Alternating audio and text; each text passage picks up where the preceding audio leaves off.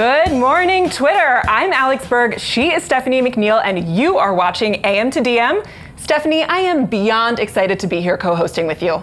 As am I with you, Alex. For those of you who don't know, Alex is our line producer on the show. So we all here know and love her, obviously, but you guys may not have been able to see her as much as you like. So I'm so excited for you to step out from behind the wings and into the spotlight, as you have always meant to be, I think. Well, here's the thing. Normally I'm in the control room during the show, and my job is actually that I'm in the earpiece of the host, telling them to move along, to wrap up the segment, to ask another question. And so this is a nice role reversal, if you will, for me. Yeah, so basically I'm going to spend the entire show just looking at her being like, wrap, you're going too long, wrap.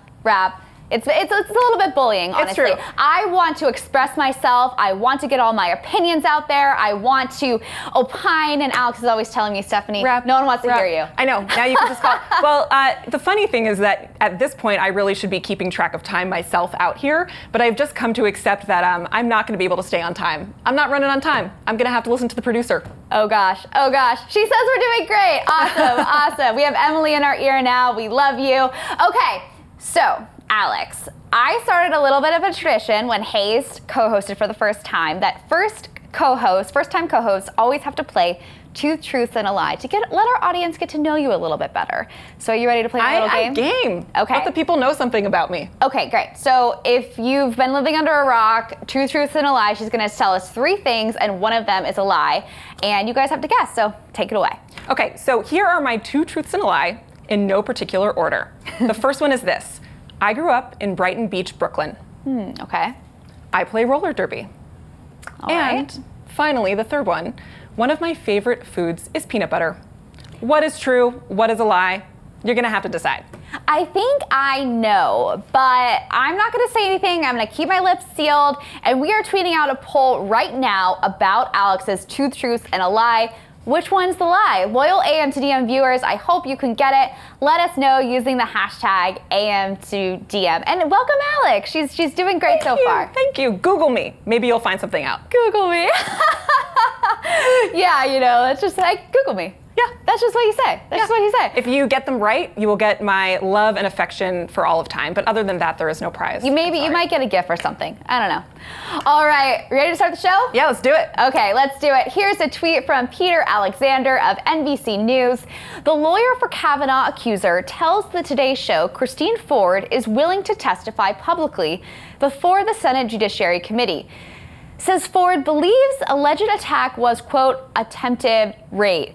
Christine Blasey Ford came forward over the weekend in an article in the Washington Post as the subject of the sensitive letter against Supreme Court nominee Brett Kavanaugh. Let's go live from the district with BuzzFeed News Capitol Hill reporter Paul McLeod to talk about this story. Good morning, Paul. Hey, good morning. Paul, you've been following this story closely. How are Senate Judiciary members reacting to this news? Well, we're starting to pull those reactions just now, and that's what's going to be really interesting. We have had Lindsey Graham, who, of course, is a Republican, who said he is willing to hear her out and would be interested in having her come to testify. Mostly Democrats have been calling for delaying the hearing process and the votes on actually confirming Kavanaugh. But it's been a lot of radio silence. We haven't heard yet from a lot of people like Jeff Flake and Ben Sasse, these Republicans who have potential presidential aspirations, who are in a delicate spot of how they handle this. So obviously the hearings have already concluded. So what would this new testimony hearings look like? Is this something that's happened before? Oh, I mean, they could bring her. Yeah, the committee can do whatever it wants. So they could bring her in. They're supposed to vote on Thursday at the committee level. So, I mean, they could bring her in Tuesday or Wednesday and just add it to the agenda and have her come to speak to them. And they could do it.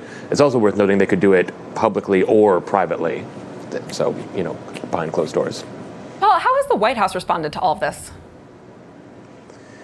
They have been full steam ahead, essentially. I mean, it's been interesting because with this woman actually coming forward now, not only do we have a name and a face to these allegations, which we did not have before, but we've also got her corroborating evidence, such as her talking about and actually bringing forward notes from therapy sessions from 2012 where she talked about it. She did a lie detector test, a polygraph test, and passed it.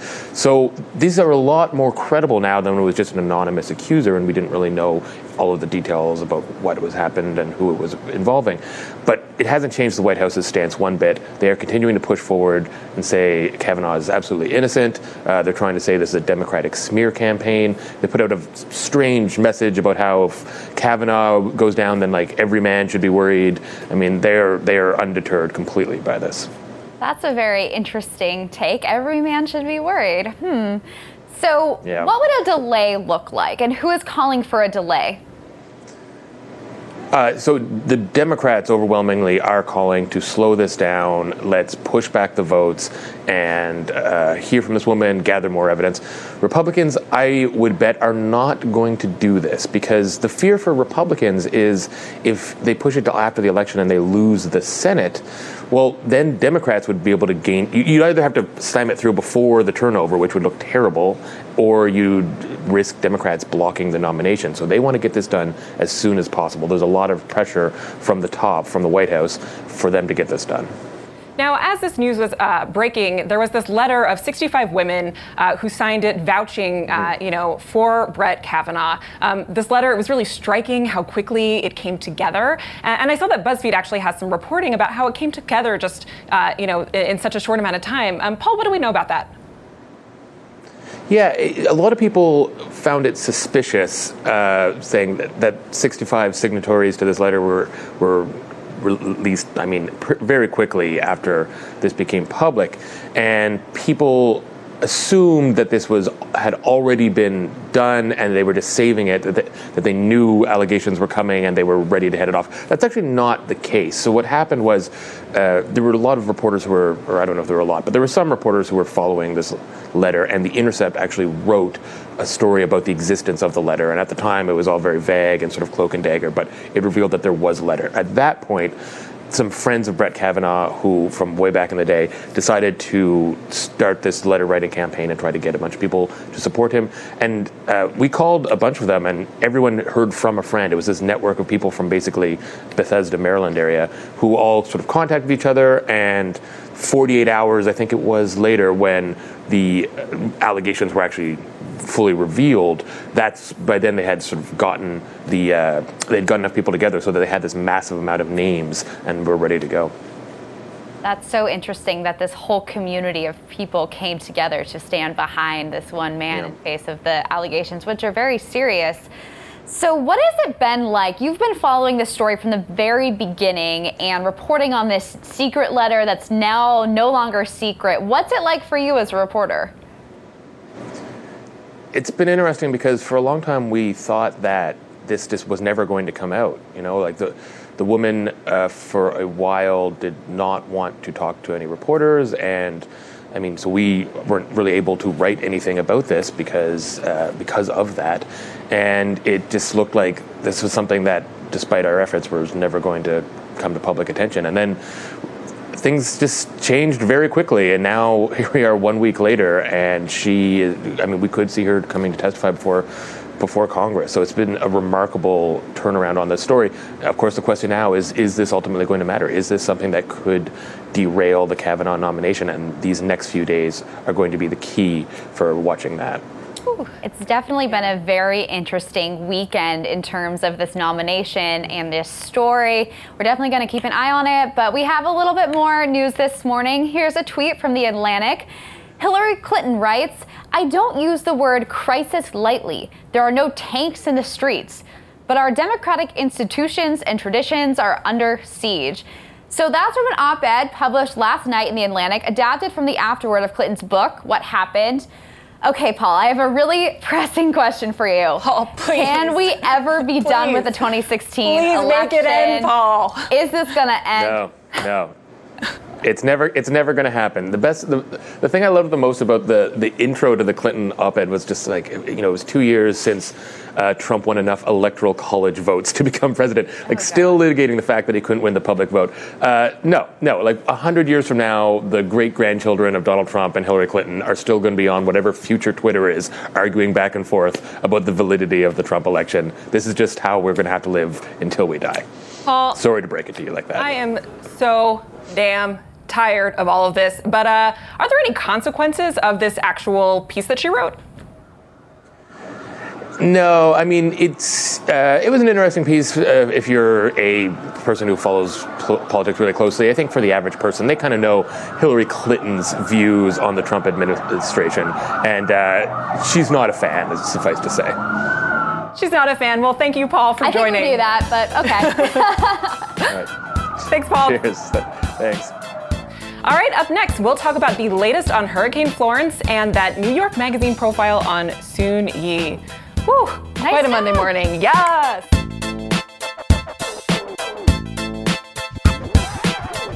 I am having such a good time already and feeling so affirmed by all of your tweets. Thank you. Who says that Twitter has to be a cesspool? I'm getting so much love. Pixmaven tweeted, I'm going to say the lie is peanut butter of my two truths and a lie, and I'm going to say I'll never tell. You have to watch until the end of the show. You'll tell at the end of the show. The end of the show. I know. I kind of am feeling inspired. Maybe I will dye my hair to a cool color too, so we can match for tomorrow. That Just would be kidding. I'm way phenomenal. too much of a wimp. Ugh. Yeah. I wish I could though. You're doing a great job so far. It is far. work out here. This bleached head of hair. Let me tell you. I know. I feel like we need to do a whole segment just about your hair and its amazingness and its maintenance and its upkeep. But unfortunately, we have other things we have to talk about. Moving on to some news from the Carolinas. Hurricane Florence drenched the area this weekend, leaving at least 17 people dead and tons of damage in its wake. And officials say the storm's impact will likely get even worse due to how slow it is moving. As BBC Weather tweeted, Florence may well have weakened, but it's still producing some very heavy rainfall, and warnings remain in force for further flash flooding across North Carolina and West Virginia. BuzzFeed News reporter Zara Hirji tweeted yesterday, I've spent the past 24 hours embedded with FEMA's Nebraska Task Force Unit 1 during their response to Florence in and around Fayetteville in North Carolina. That unit rescued more than 120 seniors and people with disabilities from the rising floodwaters. She's still with them as we speak, so we have our science guru, Dan Fergano, here to talk about the storm. How's it going, Dan? I'm okay. I'm glad I'm not in the storm. Oof, for real. Well, Me too. Dan, how dire was the situation for the people in this assisted living facility? Right. So I was talking to Zara while she's putting together the piece for this, and the situation for those people wasn't dire, and that was the point. They were freaking out, FEMA guys, because they didn't want repeat of situations in past hurricanes where they were having to pull these people out while there's water up to their waist, and they're trying to get people in wheelchairs out of the nursing home. So it was busy and tense. They could only get 2 people in a wheelchair on a bus per bus, and they had to get 60 people in wheelchairs out of this place because it was actually 3 nursing homes all come together to try and get away from the storm. But overall, it was more of a better safe than sorry. Let's hurry up and get this done a day ahead of time before things get bad situation. But we have the memory of the past bad ones sort of in our minds. Yeah, I mean, that's always a good thing. It's good to know they've learned from past hurricanes. And Zara's piece is very, very good. I encourage everyone to read it. We'll be tweeting it out. But Dan, I want to move along to some of the specifics of the storm. I think a lot of something that people are confused about is the fact that Florence has gotten a lot weaker. It's now a tropical depression, but people are saying the worst of the storm is yet to come. Can you explain why that is? Well, the rivers are cresting. I mean, the FEMA guys actually now, Zara's with are really at their most tense because the river levels are expected to get at their highest today and tomorrow in places like the Cape Fear River and the Lumber River. And that means that banks are overflowing when the water's the highest. And also they got to have concern about things like dams breaching. There's dams near Fayetteville where Zara is right now that they're going on surveying and they're concerned about. As well, there's places further out. Charlottesville has a flash flood warning. Shenandoah Valley, where the rain is falling now, it's hitting. They have similar concerns. This thing is just playing out over a couple days, and it's a lot of water, and anywhere the water can concentrate, you can have floods, people can get hurt. Dan, you mentioned people can get hurt. You mentioned that these rivers are cresting. What is some of the specific damage like from the flooding? Well, you have like subdivisions that are like, wiped out. The houses are filled with water. You have people who, can't get to their homes. Their homes are inundated. The rivers or highways are cut off. Essentially Wilmington is like isolated, and from the rest, it's an island at this point. And so you have basically a repeat of Hurricane Matthew, just only worse. There have been spills of coal ash ponds. That's terrible for the environment, not good for the drinking water, that sort of thing. And, there's people who have died, all kinds of ways in this this disaster, from trees falling on them to being electrocuted. All kinds of horrible things happen in these storms. Yes, people have been evacuated for a few days at this point, but it's still not safe for them to go home, right? Right. This is the classic way to die. Somebody goes back too soon, drives their car into a water that's deeper than they think. The car gets stuck. They're trying to get out, and there's a flash flood because of a dam, something like a dam breach, or just, the water finally arrives at the crest, and they're stuck there. And then, then they either have to do a water rescue or the people, die. So this is like not the time to relax. You really want to wait till, FEMA and their authorities say, go back now. Dan, do you have a sense of how time-consuming and how long the recovery will take, how expensive it'll be? They'll do the estimates, the next couple days. Typically, it's billions of dollars for this sort of thing. And what's worse is that this is a part of the country that was smacked by Hurricane Matthew not long ago, and a lot of the places still haven't recovered from that. So, whatever efforts they were making to recover from that previous storm have been wiped out by this.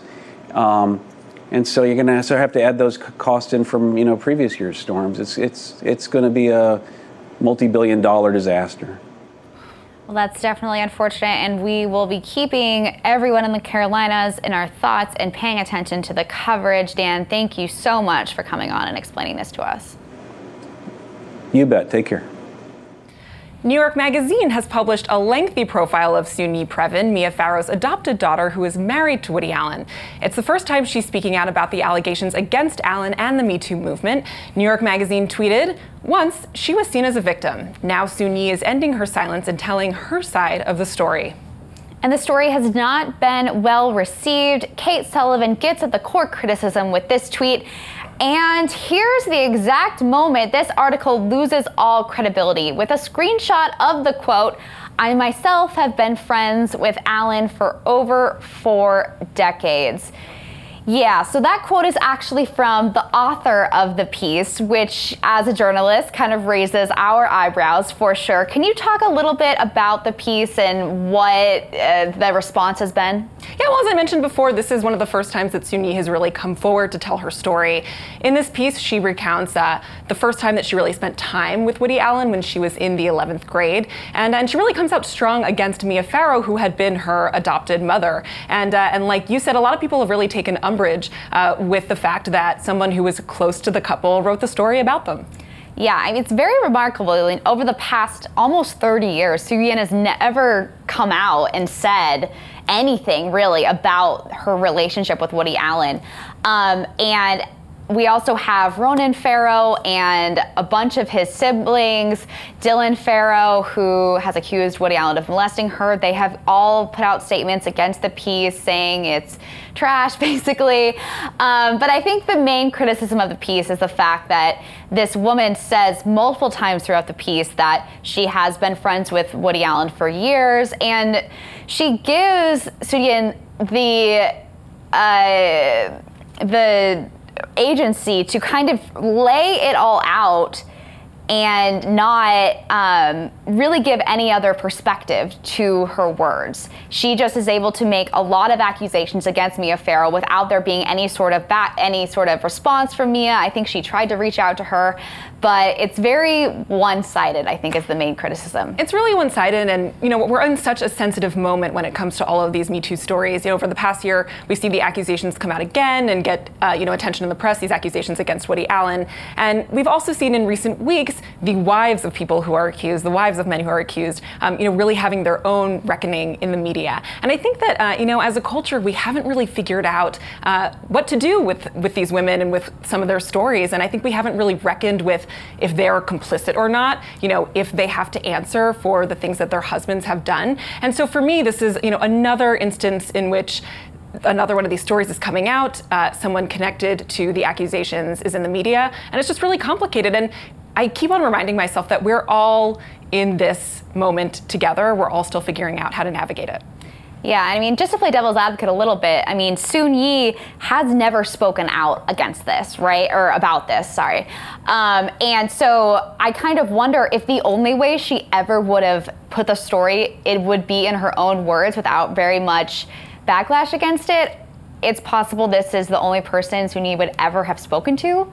And so is it worth it to have her words out there? I'm not sure. I mean, it's not very good journalistically, but at least now we have Soon-Yi's perspective to add to the conversation. I don't know. It's a hard one. It's definitely a hard one. Everyone, I guess, should get to respond to these kinds of accusations. Of course, Woody Allen has denied the accusations against him as well. But what I have to say is, I've never watched a Woody Allen movie, and guess what? I'm not about to watch one now. But let's move on to some happier news, if you will. Here's a tweet from Vanity Fair that I personally am very excited about. Rihanna's next project could be furniture? Riri said last week that her dream project is her own furniture line, and I am already ready to throw out all of my IKEA. Okay, I don't just have IKEA, to be clear. I wrote me. that line for you, Alex. I'm sorry. I wasn't trying to imply that you only have IKEA. I'm sure you have very beautiful furniture in your home. Thank you. But you seem very excited about this. Tell me. I'm very excited. I have my Fenty Beauty on. I'm all about Savage, her underwear line. And if I can bring Rihanna's aesthetic into my home, well, hell yeah, I'm going to buy it. I'm just like, take my credit card, take my money. I want your furniture. I'm not going to say that I'm skeptical. Obviously, I love Rihanna. All of her stuff is great. I guess I'm just having a little bit of a hard time visualizing what Fenty furniture would look like. I feel like with her other stuff, it's very clear what like her lingerie line would look like in my mind. But I'm like, I really want like the nuts and bolts here. Are we talking about like sectionals, or are we talking about like wallpaper, wall art, maybe some like accent tables? Like, get behind an accent table. I'll take a footrest. I'll take Rihanna wallpaper. I'll take it all. But she has an amazing aesthetic. If you've ever seen her fashion line, it's really fabulous. If you've seen her makeup, I trust her not just because she's Rihanna and her music is wonderful, but also because she has really great style. I've never seen her home though. But I have another question is, will I actually be able to afford it? Because we know some of the criticism behind Fenty Beauty is that it is a high price point. Obviously, it's hard to make a high quality product at a low price, but if it's like a $3,000 couch, I'm a little SOL. One day maybe you'll get Rihanna for Target. Ooh, now that would go crazy. That would be insane. Well, some of you are super hyped, like Alex. TV Nisha tweeted, Rihanna wants to drop a furniture line. Okay, I'm gonna live my best life in my Fenty home, wearing Fenty clothes, lingerie, shoes, and makeup. All of this while dancing and listening to Fenty music, a whole mood. But some people are wondering what this all means for Rihanna the musician. Veda Drew tweeted, when R9 drops in 2060, the kids born today will question shit like, wait, Rihanna from Fenty Froyo and Fenty Furniture makes music?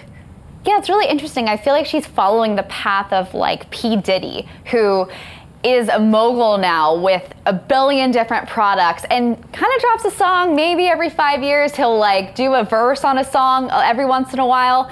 But I don't know, is that her thing, or is she going to be mogul status? She's going to focus on her other businesses? I would say, I think that Rihanna might already be a little bit of mogul status. She is working on an album. Right. It's a reggae album. But I'm really here for women musicians, expanding their talent, really making a legacy for themselves in the business, because I feel like the music business can be really flaky, and sometimes it's hard to, give yourself a career that has some longevity.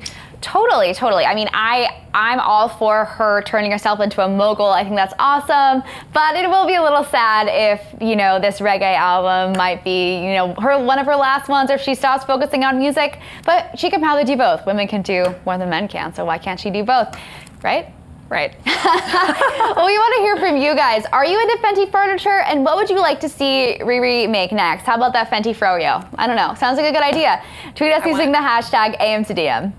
Well, we have a great show for you today. Chantal is sitting down with actress and producer Lynn Whitfield, but up next, it is the moment I have been waiting for. I can't wait to push the Fire Tweets button.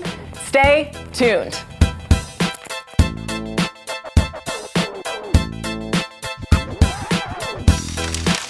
Fire! Fire! I truly feel like this is my bat mitzvah of hosting AM to DM. Yes, my it's coming your of age destiny. moment is doing Fire Tweets. I'm excited to see how you push that button because I get some comments sometimes about how delicately I do it. Haters gonna hate. You push that button No, how you I want to don't push think that button, I actually Stephanie. don't think it's a hater. I think that they enjoy my They like your delicacy.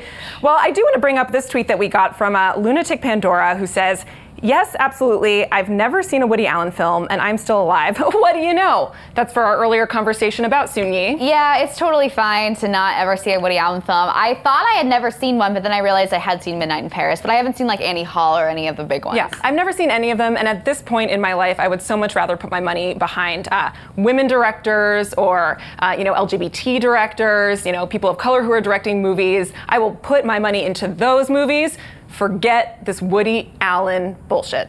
Yeah, that's all you gotta say. Okay. All right. You ready? Now is my moment. Now is my moment. Kristen Arnett. Nice wind up there. Thank you. I know I've slept really well if I wake up and my neck makes that sound like when you pour milk into a bowl of Rice Krispies. Like, why do you have to tweet this shit? Like, it's so gross to me. Like, I do not need that, sound and visual in my mind.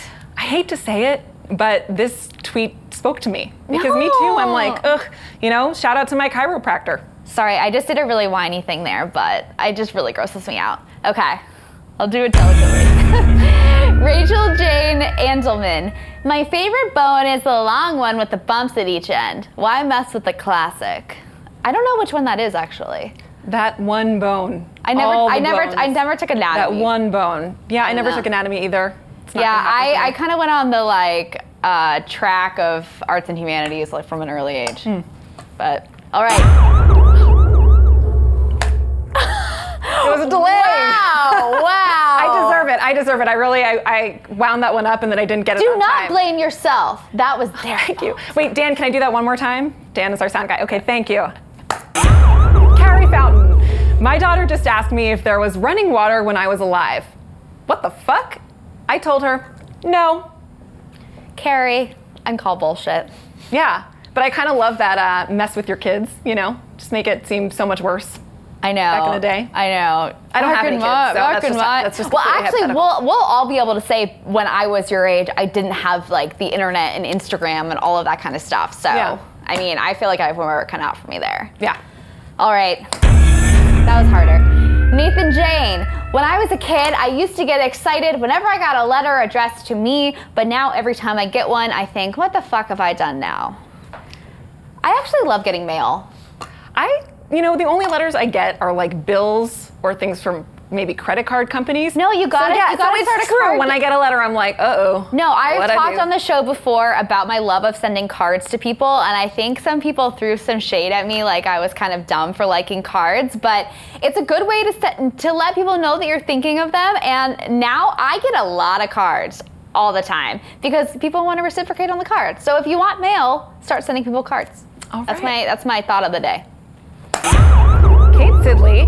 When I was in high school, one of the nuns would punish us for passing notes by assigning us additional years in purgatory.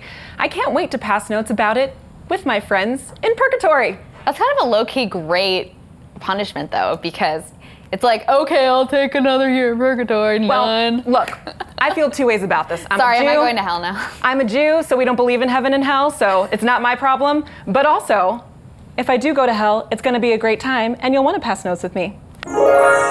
Yeah, I mean, I'm not Catholic, so I don't believe in nuns. I don't know. Wrong but demographic. I don't really believe that they exist. All right, ready for the tweet of the day? Yes, I'm very ready.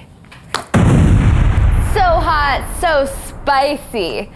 One time my brother tried to convince me the song Too Late to Apologize by One Republic was actually about a person called It's Too Late to Apologize. I love That's this. really funny. It's so good. It's too late. It's too late. I can't even say it. Too late to It's too late. Apologize. I love that, like 2008, like driving in your car, you know, whatever. Well, look, that song's gonna be stuck in my head for the rest of the day. But up next, we're discussing a new book that dispels myths about female sexuality. Let's do it. It's too late.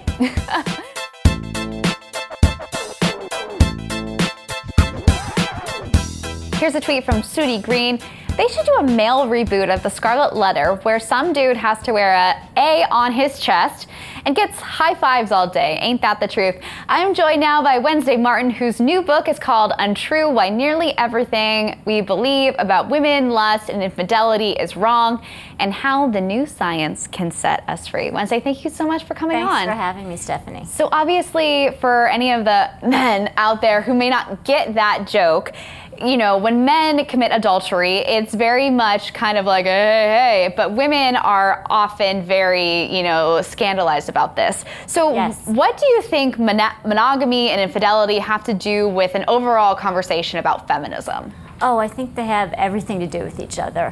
When you think about what infidelity is, when you take the judgment away, what is it really? It's sexual autonomy. It's someone, in this case a woman, saying, we might be married or I might be in a long-term committed partnership with you, but with my body I will do what I want. So when a woman refuses monogamy, I think it is very political. And I think it's also not just that it's about autonomy. What happens, as your tweet that you read indicates, is that the double standard is alive and well. And that's because when a man steps out, there will be a price to pay. He will maybe get divorced, maybe be shamed, but no one will say to him, he's not a man. When a woman steps out, she's considered, among other things, kind of strange and off the grid and unfeminine, and we consider that it's unnatural. But the new science is showing us that that's untrue. So what drew you to this topic to write a book about female infidelity? Well, I'm a feminist, and I saw that this was a feminist issue. I saw that in places around the world where there are high rates of female labor force participation and high rates of female political participation, there's often a higher degree of autonomy in general, including sexual autonomy. But come on, sex is just interesting. I wanted to write about it. I love the women that people in this culture love to hate, women who are lightning rods. I think that studying women that we judge and resent and are angry at can teach us a lot about ourselves. So let's talk about the science a little bit. You cite research that says 40% of women in 2013 are more likely to have cheated on their partners than in 1990. So obviously we're seeing a rise, I guess, of female infidelity. Can you talk a little bit about the research there? That's a statistic that emerged and was written about a lot in 2013. And a lot of people wanted to understand why. But I think that people are surprised about it for a couple of reasons. First of all, what we've been taught, what the science has taught us, is now being peeled back and examined and in some cases overturned. We were taught for a long time that men just naturally had stronger sex drives, as we like to call them, or libidos, than women. What we're learning is that if we measure triggered or spontaneous desire, spontaneous desire is what men outmeasure women on, but if we measure triggered desire, women have just about equal libidos. The other thing is the science told us for many years that women had an easier time being monogamous.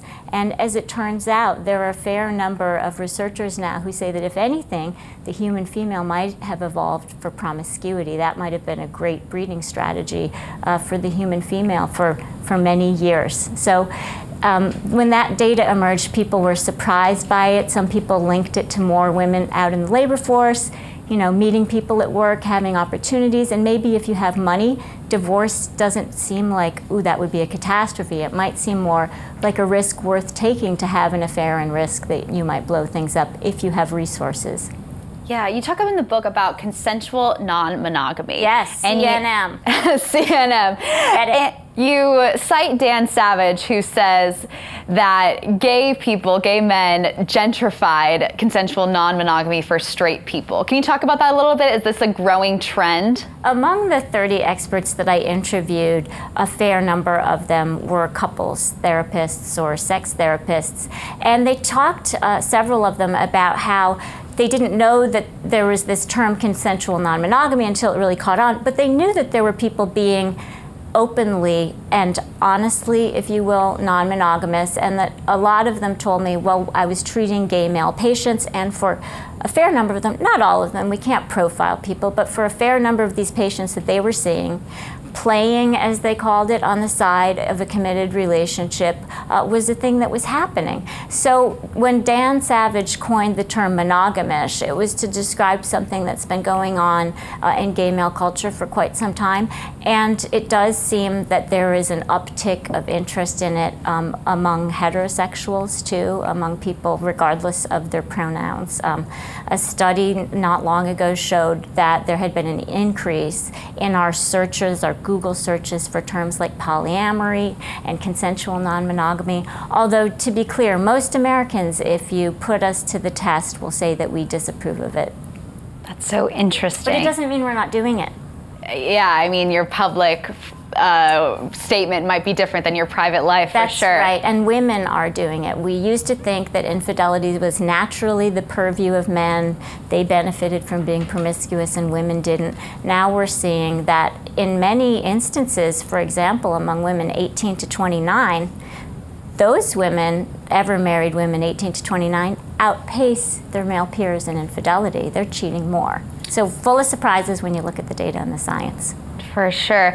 So I'd be remiss to talk about this topic without mentioning the Me Too movement. What do you think the impact will be or has been from the Me Too movement on how we discuss female sexuality in our culture? It's a really interesting question, and I think it's a significant impact. I think that what I have a hard time understanding is people who frame Me Too as somehow shutting down discussions of sexuality. What I see it doing is sort of decoupling what women want from male desire and saying we're not extensions of male desire, we have our own desires. We don't want you to do this, Me Too has said. Now Me Too has opened up the cultural space for women to talk about what they do want, and I think that it's opened up the space for the possibility of female-centered pleasure, female-centered sex.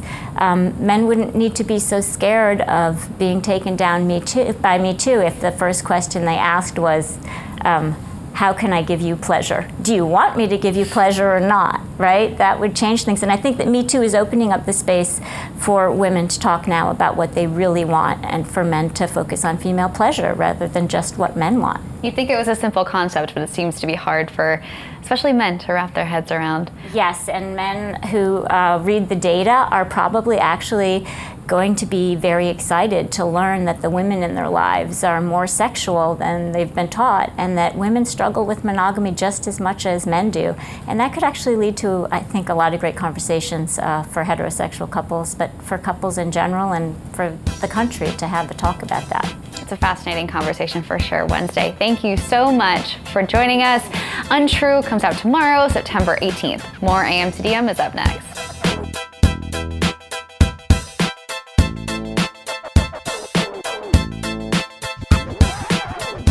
I'm Chantal Follins, and this is The Sit Down. I'm here with Emmy Award-winning actor Lynn Whitfield and star of Netflix's new film, Nappily Ever After. Good morning. Good morning. I'm sitting next to an icon, still, settling down, coming from the sky.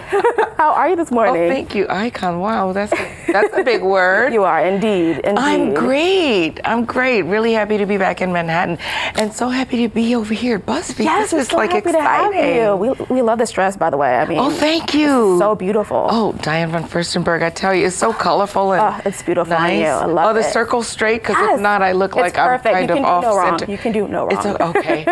I can do no wrong. Okay. So in your new film, Nappily Ever After, yes, Sanaa Lathan's character is struggling with, coming to terms with her hair and basically its value, and she's kind of controlled by it. How have you, in your life experienced, and can you compare your own hair journey with what she went through in the film? Oh my God! A hair journey is a self-image journey. Yeah. It's a self-love journey. It's a journey to self-acceptance, liking you.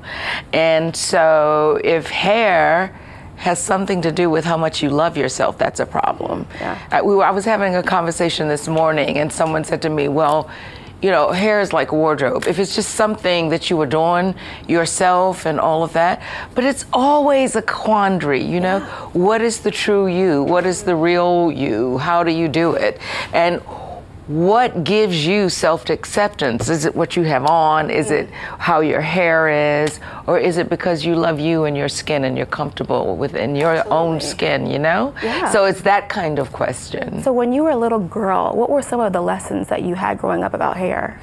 Oh my God. Well, I grew up in Baton Rouge, Louisiana. Southern to girl. A real Southern family. And it's like my mother, okay, you can never have those kitchens nappy, right? And get those edges straight. Sweet. And Yes. I just grew up, you know, don't get in the water, don't get in humidity, your hair will fuzz up, and all of that. Yes. So it actually limited my physicality, you know, and my athleticism, because my mom was so Moms don't play. into the shiny patent leather type hair, and if it was frizzy and if it wasn't that, then you didn't feel as good about yourself.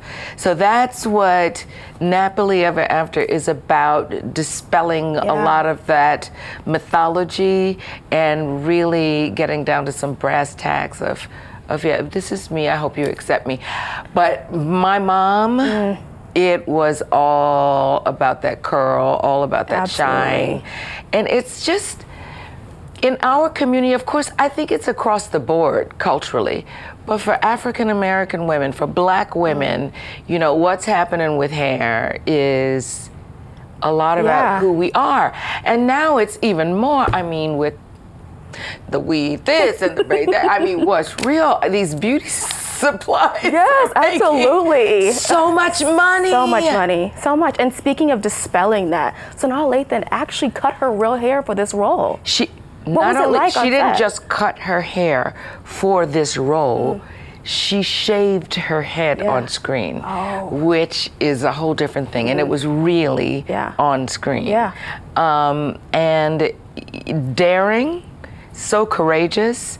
I think, you know, this might be some of her best work to date, because when you take that on, like, who am I as a woman, and take that journey and share it with your audience and mirror that so that people can see themselves in it, you know? It's like you're offering up a chunk of you. Absolutely. And she did that. Oh, so beautiful. And speaking of hair, honey, this is killing it. Thank you so much. Thank you. I got a freshly made just for you. Yeah. So I'm interviewing an icon today. Have to come correct if we're talking about hair. And speaking of another one of your iconic roles, you play on one of my favorite shows. You play Lady Mae on Greenleaf's Owns Greenleaf. And when I tell you I am on the edge of my seat every week, you are leaving us in suspense. So your character, Lady Mae, and Bishop, played by the iconic Keith David himself. Yes. You two are going through it this season. We are, you know, taking a look at, you know, mature relationships in jeopardy, you know, with a lot of outer pressure.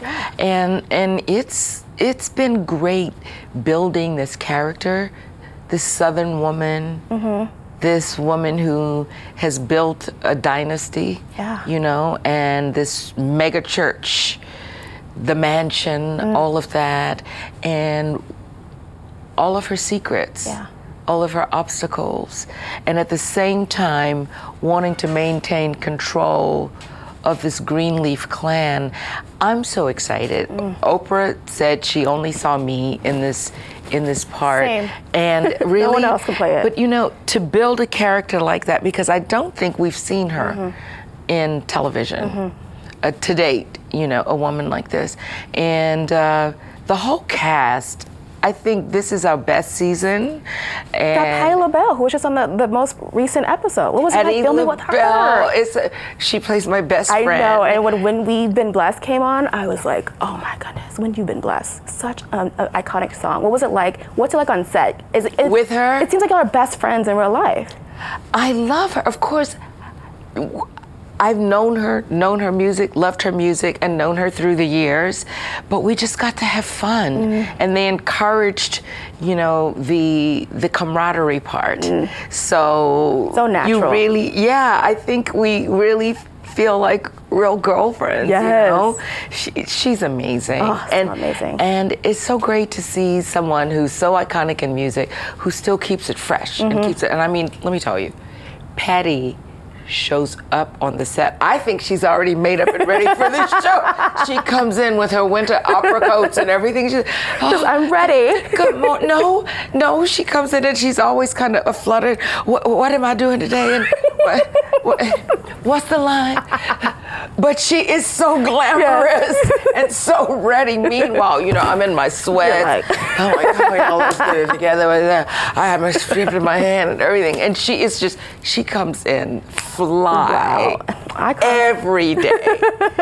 Every day. I love her. Amazing. I love her too. An icon. Yeah, but we're having fun. I just find it such a blessing to be involved in stories that are serviceable to people. Because Nappily Ever After, we as women need to appreciate ourselves, whether our hair is good or not, whether our outfit is perfect or not. And I think people with Greenleaf need to see the human side of leadership. And church leadership. I mean, even look at what's going on with the Vatican and everything right now. I mean, we need to question, Christian leadership, church leadership, governmental leadership, right now especially. So the shows I'm involved in now are serviceable to human beings and human condition. And you're so good at bringing so many important narratives to the forefront. And speaking of that, you have so many known, passionate, and stern roles. And your iconic eyebrow stare. They're not all stern. They're not all stern, however, they're passionate and they're amazing. And you're so known for just bringing your all. You are a masterclass in acting, and it's an honor to watch you in action. So can you do me and the world a favor of giving us your iconic brow stare into that camera there? I don't know what you're talking about. This one right here as well. And I don't know what you're talking about either. A masterclass. Absolutely not. An icon. We love it. Icon? Does that mean I'm mature? It means, so when I say icon, it means someone who has established herself and you from, and you keep it going. I know. And from every film that you have done. You know what, but tell me something. People are so stern, all that. Like, do they forget that I was topless in Bananas? Do they forget that I had everything flying? Absolutely. In line between 11 and 8? Because all of a sudden now it's like all this, matriarchal thing and all that. I said, aren't there some women who are barren, who are not attached to anyone, and still keeping it going? And you can do any role. And speaking of the Bananas, the Emmys are tonight, and you won an Emmy for Outstanding Lead Actress in a special. And she's so pretty, but she either needs a boyfriend or a twin. Come on, Hollywood! Who are you rooting for tonight? Is there anyone in particular? You know what? I am rooting for everybody who has the honor of being in the club, of being nominated, of being a part of it, of being in the mix of it. But I have to love my sorority sisters. What has happened with Insecure and what Tracee Ellis Ross is doing. We're flipping scripts. We're changing the narrative. We're coming from all kinds of unorthodox places, Black awkward black girl now becoming, Insecure. Tracee Ellis Ross is just saying, I am who I am, and who I am is just okay. This is how I'm feeling this moment, that moment, so it's just a great time to be a woman in this industry, and I think it's an amazing time to be a Black woman in this industry. So I'm supporting my sorority sisters, but absolutely everybody who gets up at 4 a.m., and comes in, gets in that hair and makeup, and goes and tells a story. People who are behind the camera writing those stories, because it's hard work, and it's the glamorous part is at the end. Sitting here, I feel so glamorous with you, and you're just on our orange couch. It's fabulous. Love it. But I mean, nobody sees. Okay, the scene is in the rain, and you're raining, and it's raining hard, and the bathrooms are really far away, and you've got this much, so many lines that you have to know today, and nobody cares, and they're trying to capture the frost on the glass, and then you're acting through that, and they got to get your tears too. People don't, really see that part of it, or if you're feeling as sick as a dog, but nobody cares. It's not that they don't care, but you've got to get the work in that day. You have to get the work in. And everybody nominated tonight. That's what the real life is like. That's what the work is like, Absolutely. And so I'm just so happy for them. I'm a little bit jealous that I'm not there. I don't know if you saw Jennifer Lewis when the Emmys came. She's like, I'm the funniest. Why am I not? So no, I don't feel that way. Much. Well, you will be there time and time again because, like I said, you're an icon. Another. And Lynn Whitfield, yes, the icon herself. Thank you so much for joining us today. It was a pleasure. Thank you for having me. May I hug? Of course you can. I'm a hugger. Mwah, mwah, double kisses. Yes, okay, friends. Napoli Ever After premieres on Netflix this Friday on September 21st. Support our icon. Oh, and support Sanaa Lathan, and all of it is so good. We love it. We love her. Up next, we'll talk to you about the remake of A Star Is Born. Stay tuned. Entertainment reporter Jake Hamilton tweeted, "I don't often say this, but believe the hype behind A Star Is Born. A familiar story delivered in a refreshing, raw, heartbreaking, and poetic way so that it feels fresh again. Cooper gives a career best performance, and Gaga is a revelation. I was a puddle after seeing it." Here to weigh in on if A Star Is Born is actually worth the hype is Allison Wilmore, critic and culture writer at BuzzFeed News. Allison, thank you so much for joining me. Oh, pleasure. Okay, so I have to admit, I'm a total novice on A Star Is Born. I did not know it was a remake. Apparently, it's been remade many, many times. Why do people just keep making this movie over and over again? Like every generation gets the Star Is Born it deserves, I guess. I guess. This is the fourth one, actually. Wow. Yeah. It was remade back just when like Technicolor was coming in with Janet Gaynor. That was the first one. And then there was Judy Garland, which is maybe the most famous one. Then Barbra Streisand in the 70s, which is like also very famously about Barbra Streisand. And now we have Bradley Cooper and Lady Gaga doing a 2018 version. So why do people keep remaking this movie? What is it about the story? Well, I think it's a really like near and dear to Hollywood's heart kind of story. It is a story about this unknown who's incredibly talented, and then she meets this big star, and of course they fall in love, and just as her career starts rising, his starts falling. So it is both this like swoony love story and also a tragic one. So this version has been in the works for a really long time, right? Yeah. Was there other people considered before Lady Gaga? Yeah, it's been in the works for like 7 years at least, and the first version had Beyonce attached to star in it. Wow. Yes, with like Clint Eastwood directing, not starring in it, thankfully. But yeah, that Beyonce was attached for a while, and then she wasn't, and then she came back, and then it couldn't work out. So then this version kind of came together, and it's Lady Gaga's first big movie role. Yeah. So are they making this one different than the other ones, or is it like literally just the same movie over again? No, it's definitely very 2018. I think it's got a little bit of a Poptimus edge, like Instagram. Yes. There's Instagram in this one. Well, like he's like a kind of like a hard rocker, and he's like fading a bit, and she's coming into her own to become a pop star with big fashion moves, who's maybe a little Lady Gaga-esque. So there's like a very current grounding for it that works. Okay, so I went to go see Crazy Rich Asians a few weeks ago, and they had the trailer for this before.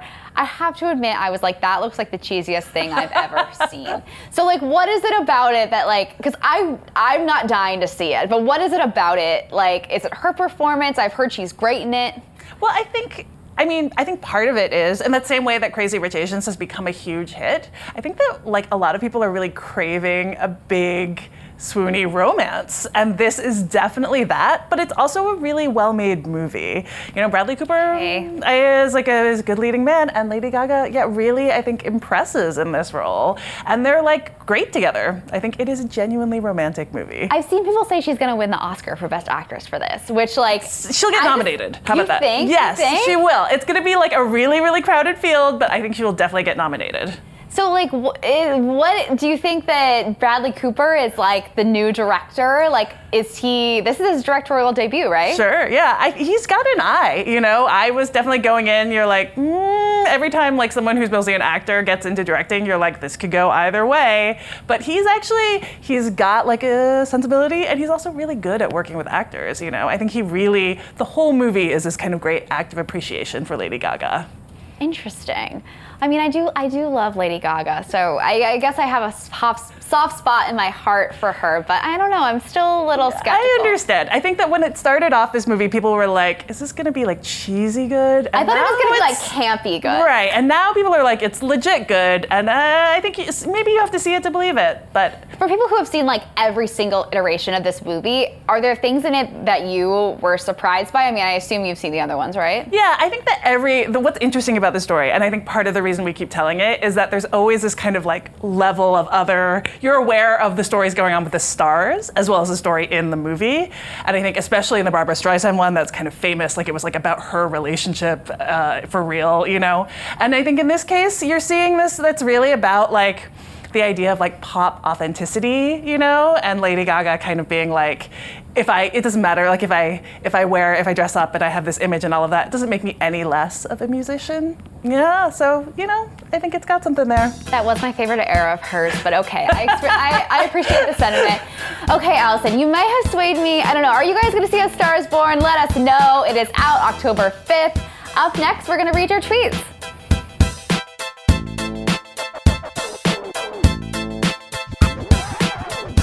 I'm so excited. We did it. My first show. We're so good at dancing. I know.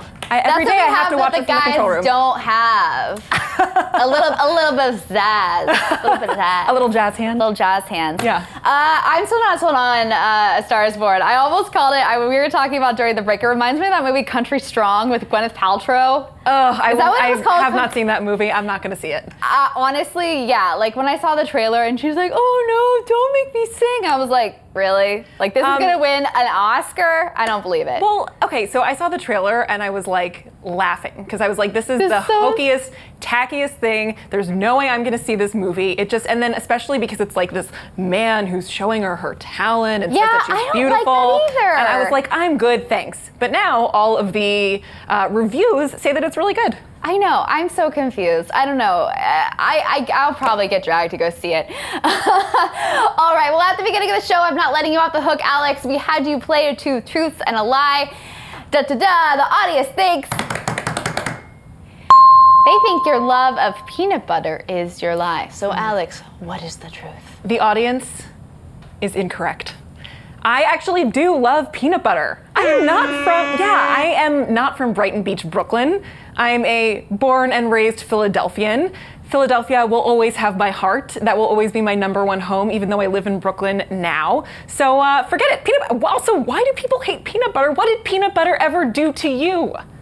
See, I feel like people were just like convinced maybe that you're from Brooklyn.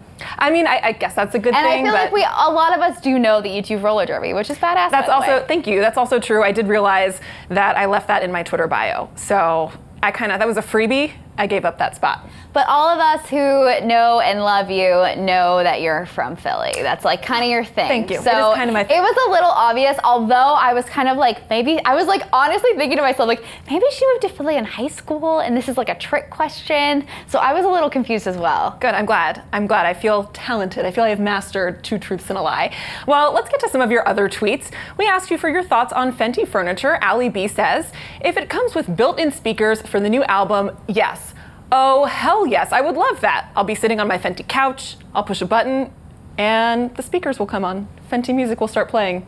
I love the idea of a Fenty table, like a nice accent table. I can already see it in my apartment with I don't know. I feel like it could work. I'm here for it. Yeah, well, Rachel Hey Girlfield had this to say about Woody Allen's work. Instead of Woody Allen, you can watch films by Ingmar Bergman because he basically tried to rip off his work. That's good to know. I know nothing about the history of film, but I mean, that's good to know, right? Well, it's good to know, but I said earlier, I am here to spend my money and my energy actually on women directors and other folks who are behind the camera. People like Ava DuVernay or Dee Reese or Greta Gerwig, Patty Jenkins. We recently had Reed Morano on the show, and there are so many amazing women who are behind the camera now. Woody Allen, you're trash. I do not need to spend my time or money on your movies.